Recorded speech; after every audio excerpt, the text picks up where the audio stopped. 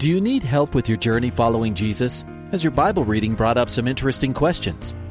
I need a prayer request. I've heard pastors talk about you can't get to heaven just with good deeds. I was just wondering what you guys think. Is there a correlation between the seventh trumpet in Revelations as the last trumpet, or is he talking about some other trumpet? Finally, a place to get answers. We're ready to take your prayer request and answer your Bible questions. Call in at 303-690-3000. Let's join Calvary Live right now. Hey, good afternoon, everyone, and welcome to today's episode of Calvary Live. My name is Ed Taylor, sitting in for you again, coming to you from the studios here at Grace FM Colorado in Aurora, Colorado. Filling in for my brother Jeff. These are live broadcasts each day of the week, unless you hear a note at the beginning of the program that says this is an encore, which when I'm traveling or different, usually when I'm traveling and sometimes when I'm sick, they will play an encore. But this is live, taking your calls. Give me a call, 303-690-3000, 303-690-3000, or text me. You can text me directly at the dedicated text line, 720-336-0897. While we're waiting for calls, we'll go right to the text line. Asking for prayers for my husband. He's having several teeth removed tomorrow. Praying things go well and quick healing. So, Father, we do pray for this brother who's going in for pretty serious surgery in his mouth. I pray, God, that it would go well. And I pray for our brother Jim, who's also in the hospital right now as we're awaiting news on his condition. We pray, God, that you'd be favorable and merciful to Jim and Velma and the family. In Jesus' name, amen. Amen. 303-690-3000. 303-690-3000. Here's some prayers for a ministry organization defends the right to life. Can you please pray for Esther? So, Lord, we just pray for Esther and this person that's been stepping into the realm of a pro-life, standing in the gap for the unborn. We pray, Father, that you would show favor and direction, and, God, that you would have your way. In Jesus' name, amen. Amen. All right. Phone lines are wide open, 303-690-3000. As well as the text line is always open 24 hours a day, 7 days a week for prayer requests. We don't take questions or anything after hours, but we definitely pray.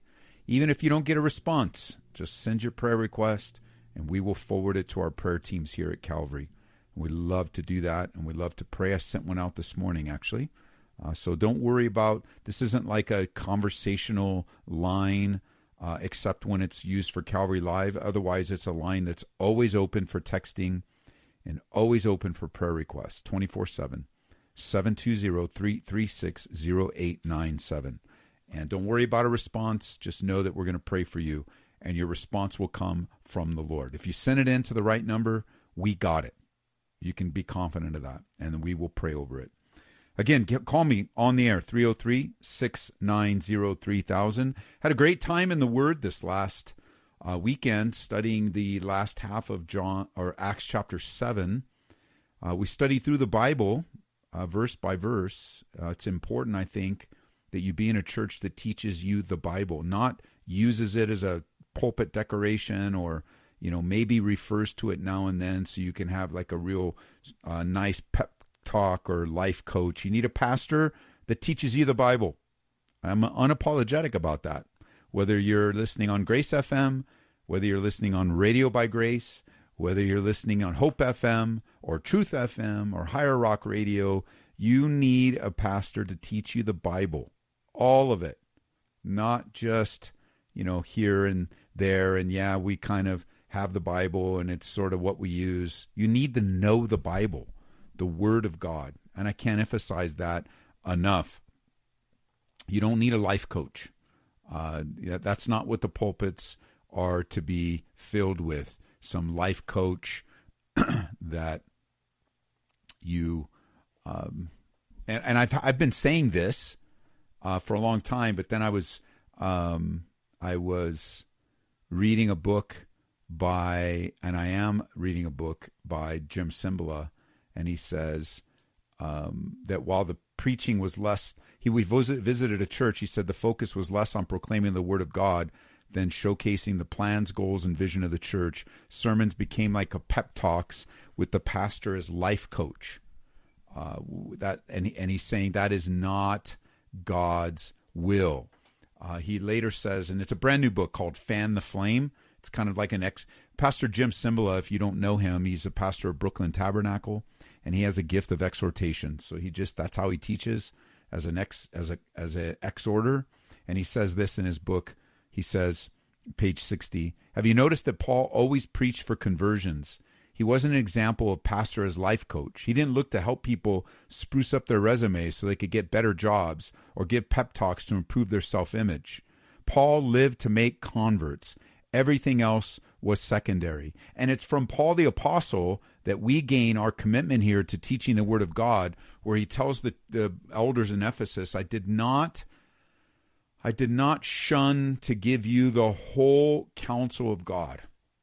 And Calvary Chapel, it's how we were discipled, it's how we've grown up in the Word, and how now we as pastors get to teach you verse by verse and chapter by chapter, book by book. We're in Acts chapter 7, and right now our church is in a place of new beginnings, 23 years almost now, and God's got us doing new things, and we're studying beginnings on our Wednesday night Bible study in the book of Genesis, verse by verse, and we're studying the beginnings of the church on Sundays and Saturdays. We have weekend services Saturday night, Sunday morning in the book of Acts. What does God want from his church, especially in these days? Pandemics, racial tension, life coaches in the pulpit, churches abandoning the Bible, not teaching the word, on and on the list goes. What does God want from his church? The answer is in the Bible.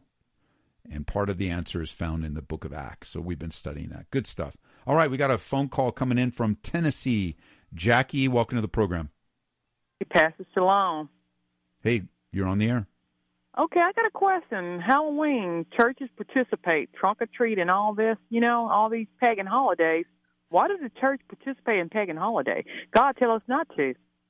Well, I think that you have to ask each individual church what the motives are of the leadership there. Because, you can't just broad brush all the churches that you see doing things, whether it's a trunk or treat or an alternative night. I can answer for myself. That's the best answer. We don't celebrate Halloween on the 31st. We provide an alternative for all the kids that are out celebrating Halloween.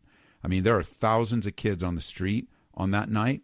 And so we want to provide a place in our community where they can come and they can get free candy that we all donated and gave to them in the name of Jesus, that they can get the gospel, that they can have a positive opportunity to view the church that's in the corner, the church they pass on the way to Safeway, the church that, maybe their parents complain about because they had a bad experience in a church one day, to provide an alternative for them so that God can imprint on their hearts at a very young age that God loves them.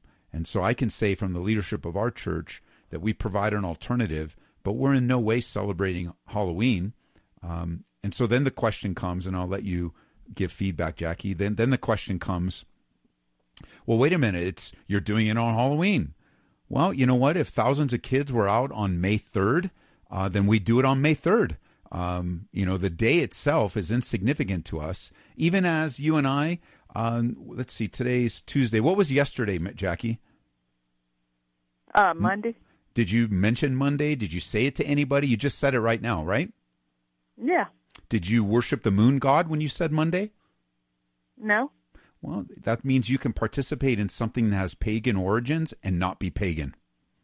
Because that's what Monday means. Well, Same with Sunday. I always thought all these holidays was pagan. Keep the ones that's holy. God tells us to be holy because He's holy. They definitely have They definitely have pagan origins. There will definitely be people involved in pagan stuff that night. Yes, you're right.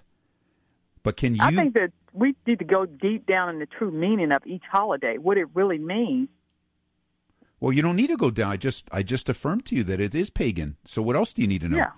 I mean, like Christmas, like Valentine's Day, Easter. Well, You know what, Christmas Easter doesn't too. only.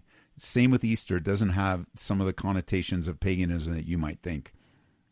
You'll have to do some research on that. And I would encourage you to do that. It is not as pagan as people have made it out to be. I mean, I'm thinking about like Easter eggs and stuff like Easter bunny. Well, there the was no practices. Easter bunny, Easter Sure. eggs. The practices are definitely have sources other than the Bible. Yes. Yeah. So that's And so you what I got, want. I think, Jackie, what you bring up, the question you bring up, and the observations that you bring up is, how will I navigate in a godless world? And what does holiness actually mean in my life? Does it mean that I avoid every single pagan thing in our culture? And the Bible you would be surprised by the Bible, but the Bible would tell you not to avoid every single pagan thing in this culture. In the book of Acts, we have a great example of that with Paul the Apostle coming in to the area of Athens, and he's walking through all of the idolatrous pagan idols that are out. And there were many. And instead of kicking them over and destroying them and breaking them down, being the good Christian that people think he should have been, you know what he did? He used one of them and he preached the gospel. And then he walked away without ever talking about all the fake gods. So the real question is, what is God telling Jackie to do biblically? You have to make not just an opinion, but a biblical argument in how to navigate through a very godless world without becoming polluted by the world. And that's a good question to ask. Okay.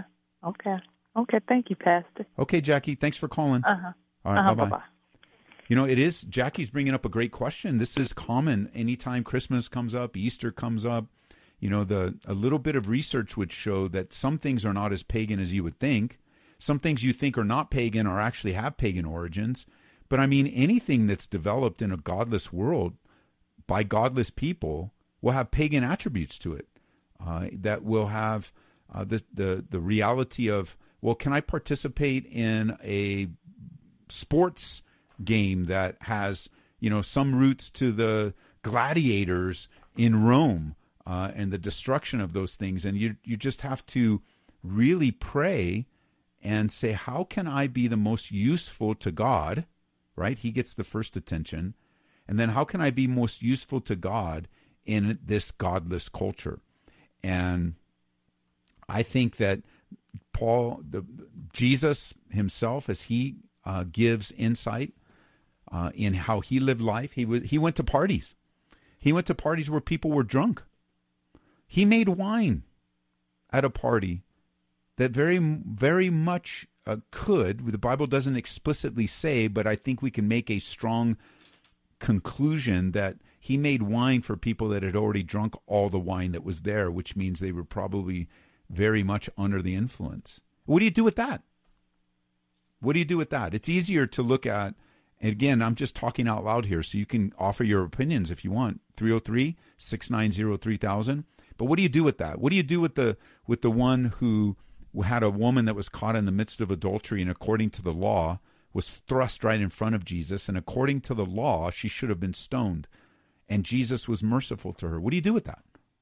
He was able to navigate in a godless world that was anti-Christ in their life, in a creation, his creation that rebelled against him. So he's actually operating in the creation that has rebelled against him and will soon kill him, and without sin. I think another great example of this is in Romans 14, verse 5. One person esteems one day above another esteems every day alike. Let each be fully convinced in his own mind. He who observes the day observes it to the Lord, and he who does not observe the day to the Lord, he does not observe it. He who eats, eats to the Lord. He who gives thanks, and he who does not eat, to the Lord he does not eat or give God thanks. For none of us lives to himself, and no one dies to himself. For if we live to the Lord, and if we die to the Lord. And so I think, personally, I mean, I can only speak for our church family, but we do not celebrate Halloween. And I don't dress up like some warlock or anything. I dress up like a pastor. That's how I show up. But it's an alternative. It's an outreach. It's an opportunity to give kids, Christian and community kids, a safe haven so that they can participate in a thing where they get candy, but they get candy in Jesus' name. Play a lot of games. Bless the kids as a bridge to the gospel. Great question. I'm so glad you asked, Jackie. All right, let's head over to line 2 now. Debbie is in Texas. Welcome to the program. Hi, how are you? I'm doing well. How are you? Where in Texas are you? I'm near Amarillo. Okay, great. So I have a grandson that has been really asking me questions and about the Book of Enoch and what I think about it. And I don't know what I think. I've just heard that that it wasn't written by Enoch himself, and so here's my question is, sure. Because of this book, my grandson has turned away from Jesus, basically, as being our Savior, and because he has become so caught up in whatever it says, and so we can't have any really good conversations right now. And what I would like to ask you is there anything positive from the book, and what are the negatives of the book? Okay, let me talk. I don't know your grandson personally, but I can say in a broad sense that the reason he's turned his back on the Lord is not this Book of Enoch. The Book of Enoch is just an excuse for the hardness of his heart. And I think so too. I mean, I'm just saying he's using these words as a basic to fight for whatever. Sure. He wants to believe, maybe, and I should have said it differently. I'm sorry. No, but I just wanted to encourage you. That's all. I know you're doing your best to describe it, but I wanted to when I hear calls like this, I just want to take burdens off.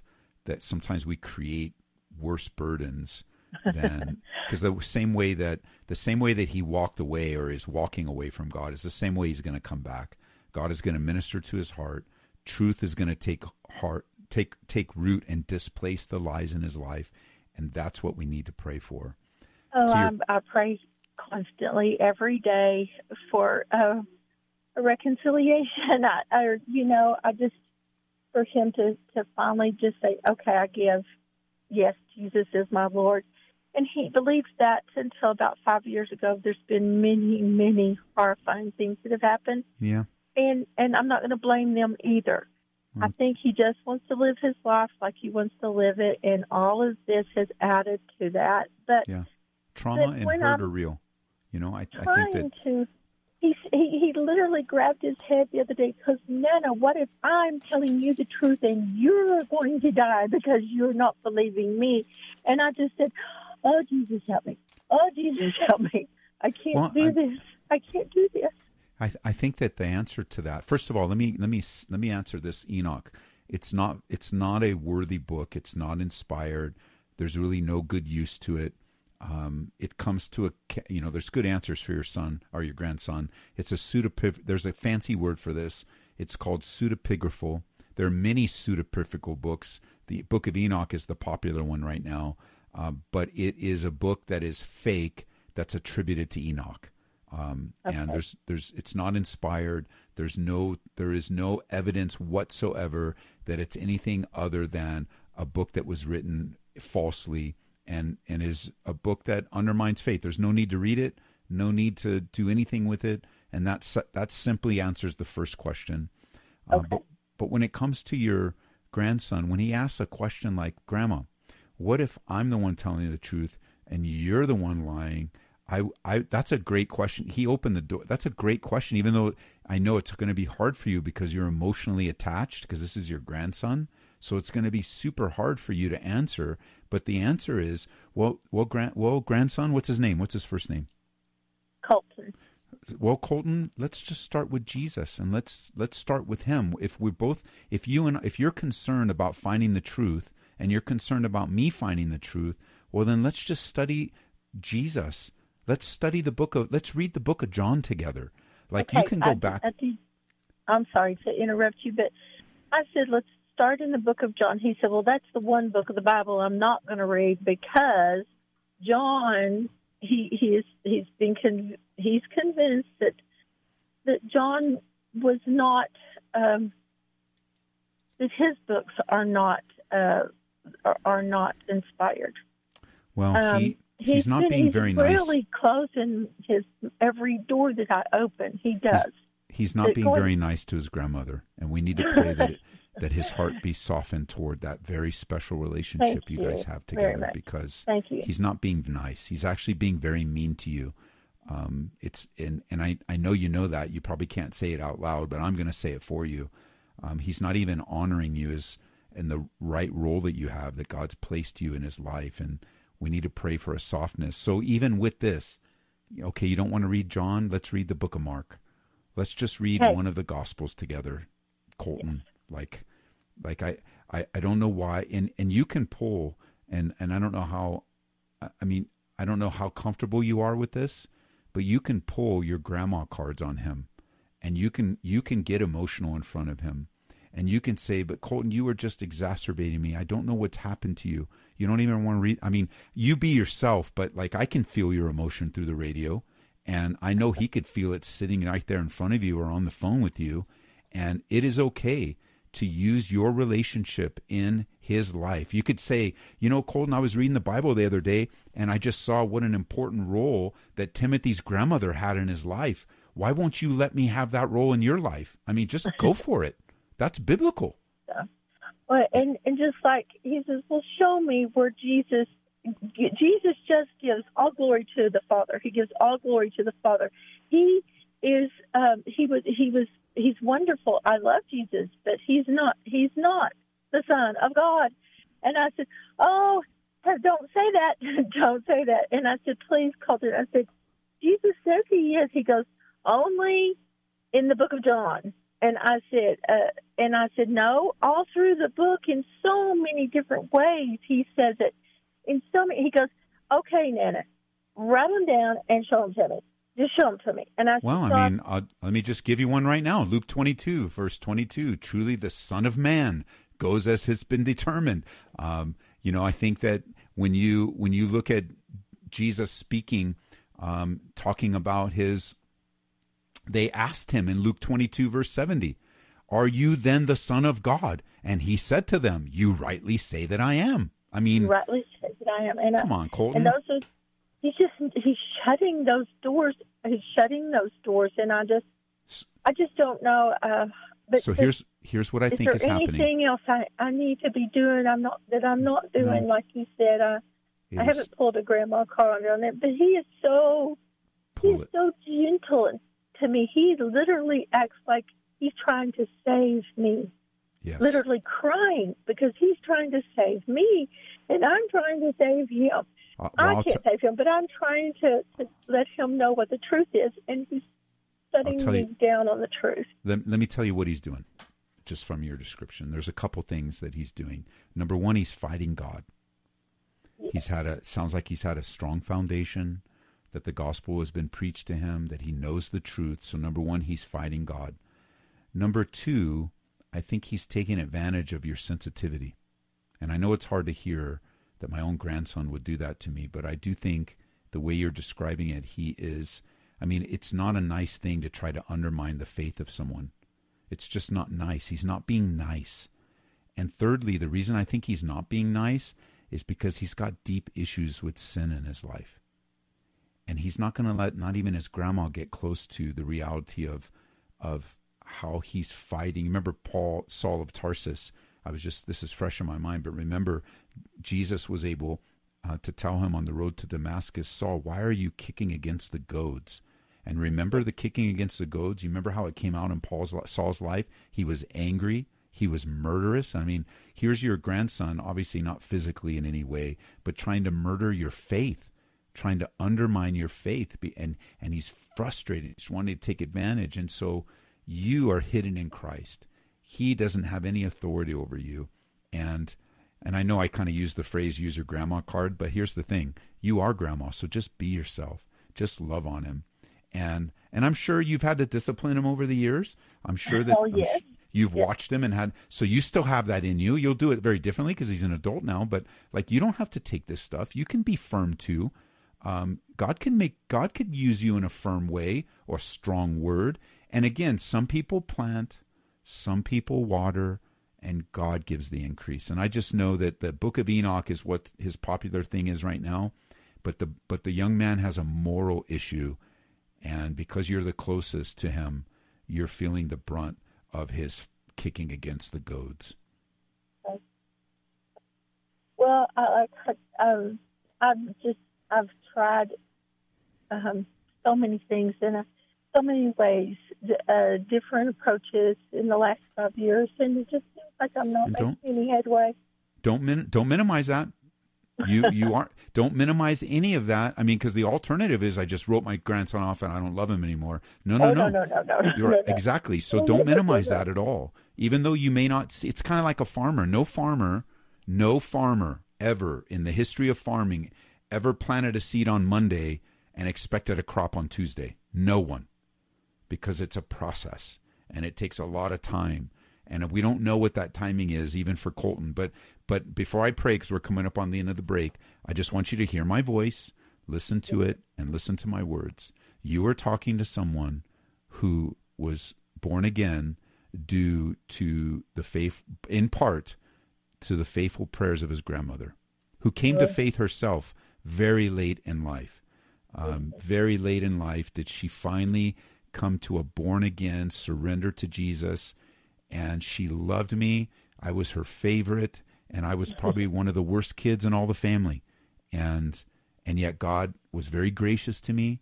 And here I am serving God many years later, and it's in part to my grandmother, Luana, who prayed for me. And even, listen to this, the very first time I ever spoke in public, anything to do with the gospel in the Bible, was at her memorial. She requested it. Aww. And she just took a liking to this punk kid, probably because I reminded her of her some ways, of her troubled youth. And here I am. And God hears your prayers, grandmother, just like Timothy. God hears the grandma's prayers, and they're not in vain. Well, I believe that God hears my prayers. Well, let me pray for you, because we're coming up on the end of the first half. So, Father, I pray for my sister. I pray for her pain over the condition of her grandson, and give her wisdom, God, to walk in the moment, how to minister to this young man. We pray for his soul right now, whatever it is that's troubling him and taking root in his heart that would rebel against you, and that we all have to deal with his rebellion. I just pray you'd bring him to yourself, and that, like the prodigal son, he would come to his senses. In Jesus' name, amen. Okay, Debbie, I got to go. Bye-bye. Okay. Shout out to my friends in Amarillo. I'm grateful for Amarillo, Texas. It's where I met my friend Bill Gem, who pastors Grace Church there. And Grace Church is the one that keeps Radio by Grace on the air. It's the origin of Radio by Grace radio network. So I'm always blessed by calls from the Amarillo, Texas area. Bless you guys. And I know many of you grandmas feel like Debbie. Don't stop praying. Hide in Christ. He's your strength. You hear the music. We'll be right back. This is Calvary Live. My name is Ed Taylor.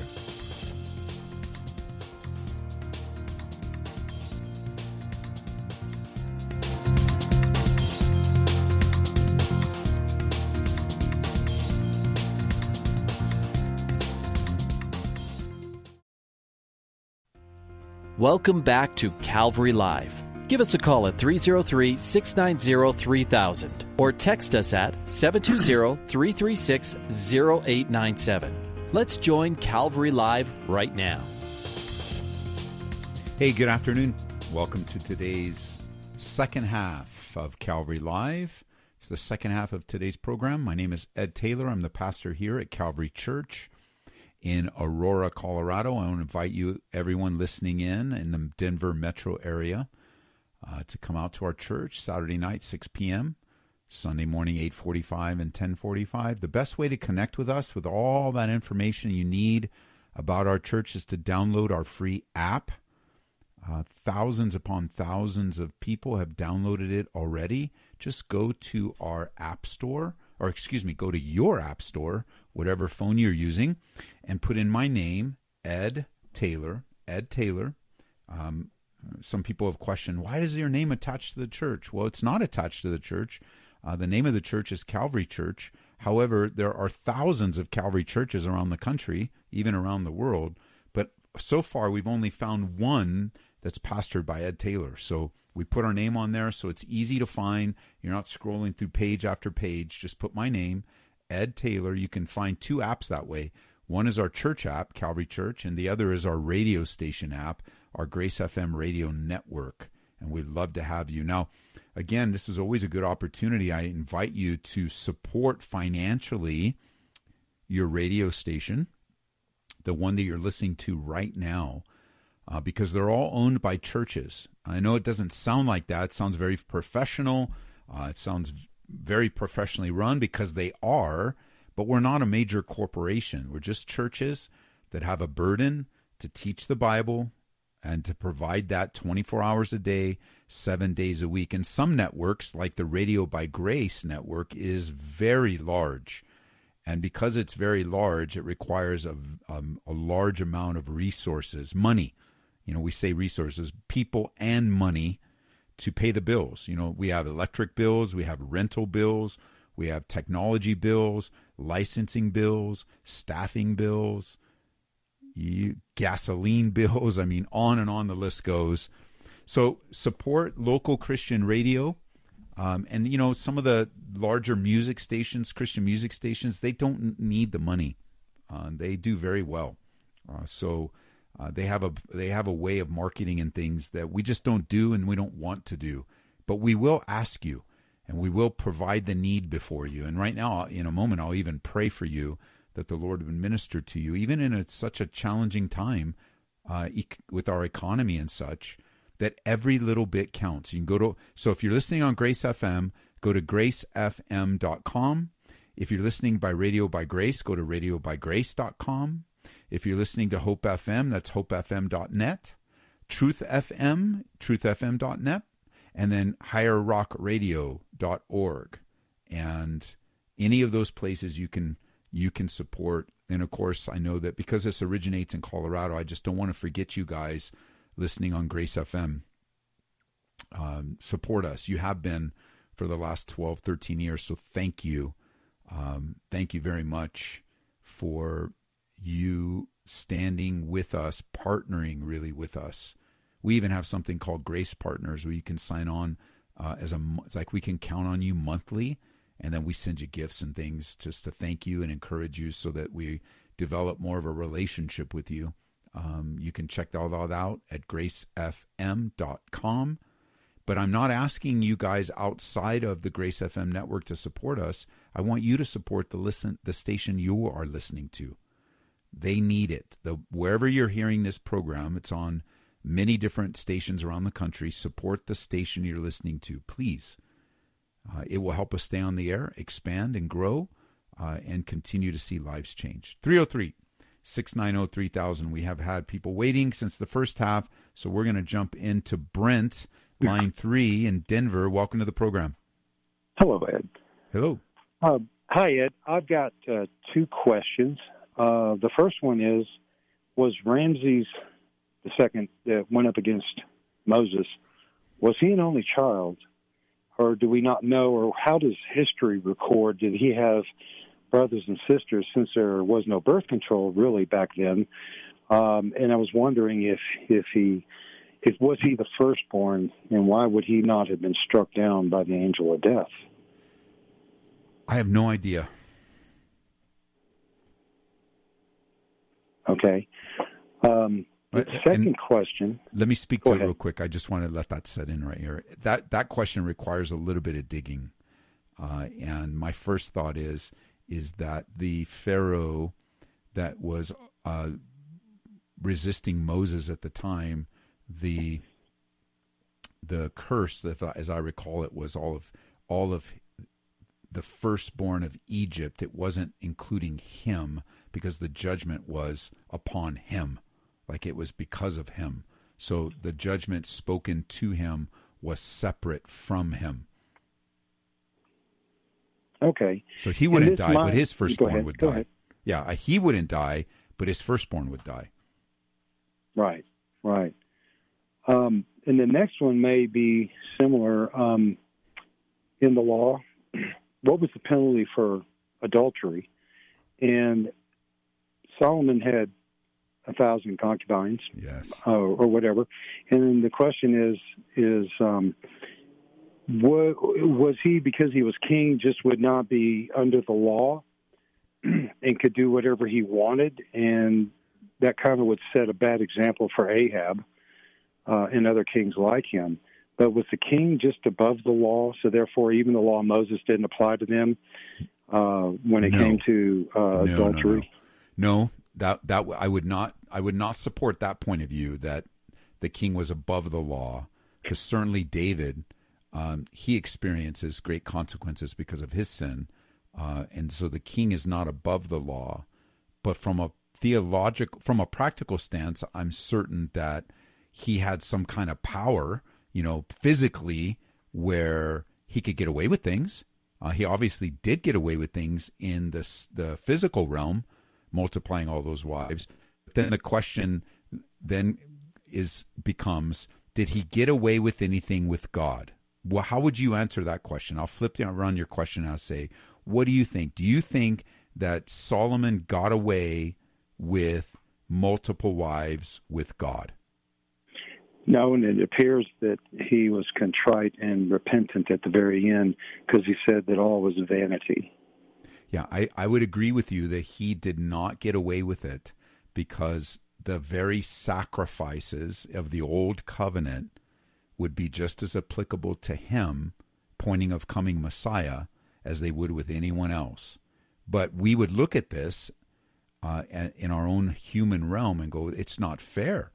And that we would declare that it's not fair, God. How does he get away with it? You explicitly, not only in the law, Brent, you got to realize it's not only in the law, but it was also the wisdom. It is God telling you, I don't want my kings to multiply horses or wives. So even in the role that he had, he got it twice. Yeah. And he paid a high price for it. His life and his family, like David before him, is wrecked. When you operate, we just looked at Abraham in Genesis 17 and 16 last Wednesday, and you have Hagar picking up, how did they get Hagar? Well, Abraham went to Egypt, running away. Instead of trusting God with a famine, he ran to Egypt. Well, he left Egypt with Hagar. Hagar shows up. They're getting impatient with the promise of God. Culturally, it would have been acceptable for Abraham for Sarai to offer her handmaid to her husband for the sake of children. They did the cultural norm. Ishmael was born. Great progress. He doesn't have really that. The problem with one of the problems Abram personally experienced with Ishmael is that he didn't have a close communion with God for 13 years. And so I don't think any of us get away with anything. We suffer the consequences of our sin. But I don't believe Solomon was above the law, even though in a practical realm, kind of like our political environment today, politicians get away with a lot of things because of their power. Right. Well, awesome. That answered my question. Thank you so much. And let's get someone else on. All right. Thanks for calling. Questions. Thank you, sir. Bye-bye. Bye-bye. 303-690-3000 is the number. And I am going to think that first question through, because it is true. I really don't know, but I wonder if I did a little bit of digging, I might be able to find an answer to that question. But I'm pretty happy with how I view it, just generally thinking, but I wonder if there's a little bit deeper, if there's something deeper I can look to. So I'm not going to be able to I'm going to spend some time tonight, I think, just looking some things up. 303-690-3000. Where are we, Brent? We're going to go to Aurora now. Rob, welcome to the program. Hi, Pastor Ed. I just wanted to mention a couple things with Jackie's call that I don't know that they got mentioned, but I was raised Catholic and got saved in a Baptist church and grew up in Baptist a bit, and we didn't celebrate Halloween or and some of the other things going on. When I thought about it, from hearing it from the pulpit, there's only certain people can really reach. Like you have your circle of influence, and I have mine. Yes. And they're different. Yes. And so what we do at our house, not celebrating Halloween, I don't believe, but I believe God knows my heart. What I try to do is give out some candy, but also give a tract and try to help share the love of God, like you mentioned, in having the trunk or treat at your church. And then also make sure that Jesus is shared. Yeah, I think that one of the challenges that Jackie's question raises, and you're touching on it, is where we have tremendous freedom in the Holy Spirit to navigate in a very godless. And some people would draw the line a lot more conservative. Some people would draw the line a lot farther from that conservative line, but we are still neither one. The real conservative one or the one that's less conservative isn't sinning. And I think that's the key. I think it's not explicitly. I know it's kind of silly. I always use this silly illustration, but I mean, it's not as silly as you would think. If you use a calendar and you participate in the naming of the days, then I guess you can make an argument that you're participating in a pagan practice, because the names many of the days of the week were named after pagan gods. And I know for a fact that when you write the word Monday, you're not bowing down to the moon god. I know that for a fact. But I think in these other places, there's so many opinions. So, again, every Christmas, Easter, and Halloween, all the YouTube videos and all the popular guys on television, it's like, I can't believe, don't participate in pagan. Well, yes, I agree. Don't be a pagan. But just because you are dressed up doesn't mean you're a pagan. Exactly. And we don't only participate in pagan holidays on the holidays. Sometimes we're a pagan outside of the holidays. In a lot of different ways, too. Like that. Exactly. That's what legalism will do. Legalism is rules for you, but not for me. That's really what it amounts to. We grew up overly conservative in that Baptist church, and I think we've missed a lot of opportunities to share the love of Christ and even share Christ in that. But anyway, the Holy Spirit convicted me through teaching from the pulpit and obviously in the Word. And now we don't celebrate it, but we share. That's right. And we're open that we share God and Jesus' love. We have something painted on our wall. I found it. I saw it somewhere. It's not me originally, but we've adopted it in our church. It's right when you walk in downstairs. It's prominent so everybody can see it. And it says, "We will do anything short of sin to reach the lost." Amen. And I read that. I've been to your church, so.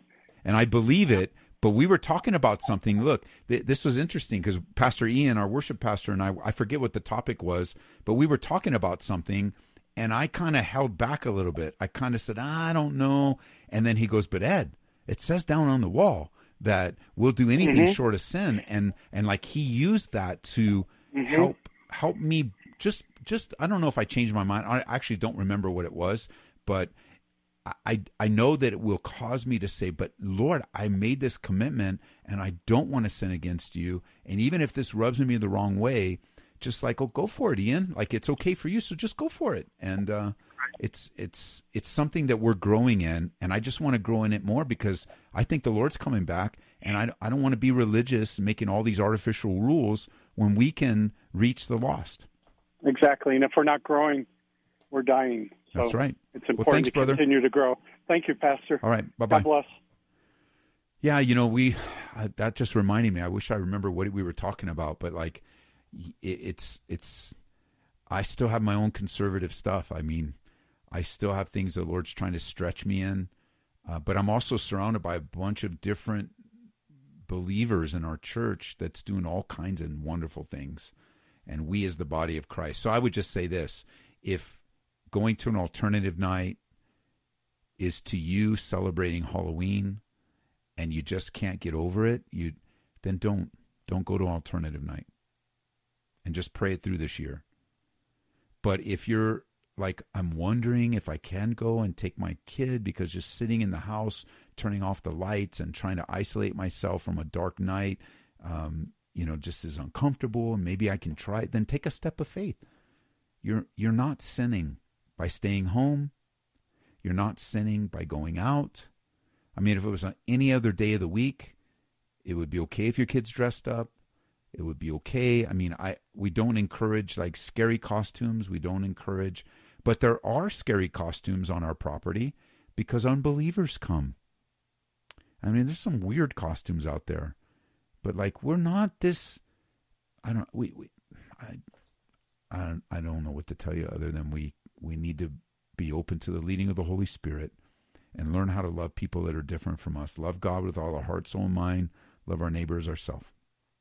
All right, down to Colorado Springs. Sherry, welcome to the program. Hey, Sherry, are you with us? Yes. You are on the air. Thank you. I am calling today. I had a close, immediate family member recently take his life. Yes. And I have been in a debate with a close friend of mine who is a believer as well, as we are, and continues to say that there's no way he would have gone to heaven because it's considered self-murder, suicide. Yeah.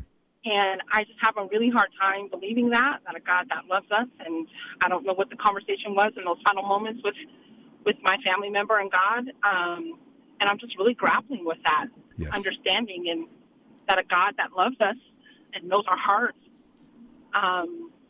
would not, in our hardest moments, difficult, most painful moments, not accept us into heaven because we weren't able to work through that pain. Well, I do think that let's start with salvation, Sherry. A person is saved by the shed blood of Jesus Christ. If you believe if you confess with your mouth the Lord Jesus and believe in your heart that God raised him from the dead, you will be saved. That's what the Bible says. And so if your close family member was born again, then we trust that God will keep his word and she or he will be in the presence of the Lord. Because I believe the Bible teaches that we are not judged by our final act on earth. And I'm grateful for that because it doesn't even have to be suicide. It could be cussing someone out, before a car accident, or like it could be 1,000 different sins could be the last thing we do before we die. And God doesn't judge that way. He judges through the lens of eternity by what a person has done with Jesus Christ. And you're right. I want to affirm this in your heart. You are 100% right. Your family member was in a deep crisis, and they were confused and hurt. And as they were assessing their situation, they came to the wrong conclusion that life would be better and everybody would be better if they weren't here. And they made a permanent decision for a temporary pain. And I really do believe those that commit suicide are not thinking clearly. They're overcome by their emotions, and they're overcome by the difficulties, and they've talked themselves into a very desperate, difficult, hard thing that has long-lasting pain. But I would encourage you in your care for your family member that the only thing that dictates whether they're with the Lord or not was not by their final act, but whether they were born again. Thank you. If you email me, I can send you some info on that too, and even some info to help you grieve, because I can hear it in your voice. This is a very challenging, hard situation, and this other person that you're talking to, I just want to give you permission. You don't have to take it, but I want to give you permission as a pastor and as a fellow believer. You don't have to talk to them about this anymore. It's not good for you. You don't have to prove your point. You don't have to argue. This is somebody you loved and cared for, and you don't need to talk to them about it anymore. I will do that. I think it'll be healthy for you. And it might be hard because they might get all flipped out about it, but it doesn't matter. You take care of yourself, be strong in the Lord, and you don't have to defend God or even your point of view. The Bible is very clear, and it's very insensitive and very mean-spirited for that person to say what they did to you. And you don't have to listen to it anymore. Thank you, Pastor. Can I pray for you? And I will email you. Yes, okay. I would very much appreciate that. Father, I pray for my sister Sherry and just all the pain and even the confusion that comes from suicide, for everyone that's left behind. I pray that you would strengthen her and help her and grow her in grace and help her in her grieving, Lord. In Jesus' name, amen. Amen. Thank you, Pastor. Bless okay, you. Bye-bye. All right, I skipped through. If anybody needs help with grief, email me. I've spent the last 9 years reading just about every resource I can find on grief, and I will not recommend the bad ones, but I will definitely recommend the good ones. And you can read. I also write. I haven't written in a little while, but I also write on the topic on my website, edtaylor, edtaylor.org, edtaylor.org. I write on grief there, and I have all kinds of recommendations. So email me, and my email is ed@edtaylor.org, ed@edtaylor.org. All right, let me get back real quick to Amarillo, Texas. Sarah, welcome to the program. Hello. Hi, you're on the air. Hi, I have a question. So my husband and my father both tell me that the scriptures say that all fruits, everything that comes from the earth is okay to partake in. Okay. And they're both heavy marijuana smokers. Sure. And I'm not finding anything like that besides in the very beginning before the fall. So Yeah, I guess my question is it biblical for them to smoke marijuana or no? No, I don't believe it's biblical or wise for them to smoke marijuana. And that's the position I take. If, kind of like with alcohol, right? Drinking alcohol is not a sin in and of itself, but drunkenness is. And so sometimes we approach these things with, well, is drinking alcohol a sin? And I like to ask a different question. And I would ask the question this way. Even if we could find reason for alcohol or marijuana, is it the smartest thing to do? Is it the wisest thing to do? Because it's going to lead you down a path away from God. You're going to be under the influence. You're going to end up drunk many times, not necessarily with alcohol, but definitely they're not smoking pot for the smell. They're smoking pot to come under the influence of it. They want to be in another space. They want to feel high. I mean, it's just no way around that. And the Bible says to be sober-minded, to be sober. And so in and of itself, they are sinning by smoking pot, number one. And then number two, the silliness of every herb I've given you, every seed I'm giving you, you can have it all, except for the tree of the knowledge of good and evil. It's so dumb. It's such a dumb answer because I don't see those men taking poison ivy and rubbing it all over their bodies. Why don't they smoke the grass that's in the front yard? Why don't they go out and cultivate the leaves or the pine needles? Why aren't they smoking that stuff? And I'll tell you why. Because it doesn't give them the kind of hallucinogenic experience that they have. So in a very small way, very simple way, I do believe smoking pot is sinful, period.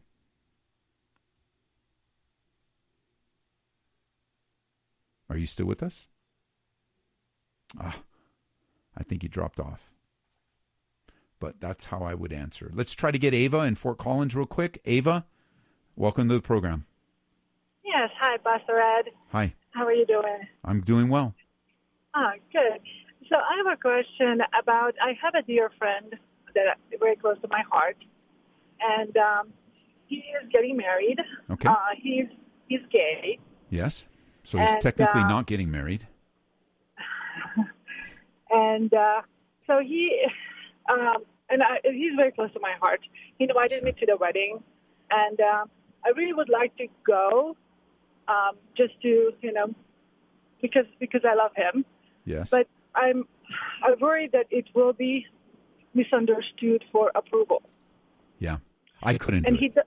I could just speak for myself. I couldn't do it. It's not a marriage. It flies in the face of all that God has taught. It's not marriage in any way whatsoever. It's flaunting a sinful decision in the face of God of something that he has made sacred and holy, and marriage is a picture of Christ and his relationship to the redeemed bridegroom, you and me, or the bride, you and me, the bride of Christ. I couldn't do it, and I don't suggest people to do it. Thank you. Yes. It's my personal conviction. I think that some people could probably pull it off and not be, without sin, just like being there to be a friend. I'm not saying that's completely sinful. I just couldn't do it. Yes. I just didn't know if it's the right thing to do, because I definitely don't want to burn the bridges, because he knows my heart, and he had a hard time coming out to me. He knew how I react. Let me say this. Because I agree with you. I don't want you burning any bridges. I want you being a good friend. I want you to handle this with delicacy and carefulness and love. But you don't have to compromise. If a friendship requires you to compromise your walk with the Lord, that's not a real friendship. That's not fair. As much as you have accepted his sinful decisions just to be his friend, like you don't approve of them, but you're like, oh, I'm not going to think of you differently. I love you. I want you to know about my Savior. A friendship would be reciprocal and say, well, I respect you and your commitment to Jesus Christ, and I understand why you wouldn't attend this ceremony. I mean, if that's real friendship. And if it requires you to compromise, that's not real friendship. Thank you. That definitely helps. Okay. God bless you. We got to go. Bye-bye. Thanks. Bye. Wow. These are the real things of life. And I mean, if you listen to the show today, you've got suicide. You have, how do we avoid paganism? You have, can my family smoke weed? Should I attend a gay wedding? How do I share? What about my grandson that's turned his back on the Lord and treating me poorly? Man, this is real life. And one of the beautiful things about this show is you get to hear what's happening in the world today, and it better equips you and me to serve people. And it's not always easy, is it? It's not just so cut and dry and the answer. We need wisdom from the Lord. We need to trust him with all our hearts, and he'll lead us and guide us, and he'll give us the words, and he'll help us with our decisions. You can trust God. So be encouraged, guys. I'll be back tomorrow, my regular day. Be encouraged and uplifted. CalvaryCO.church or edtaylor.org. See you tomorrow.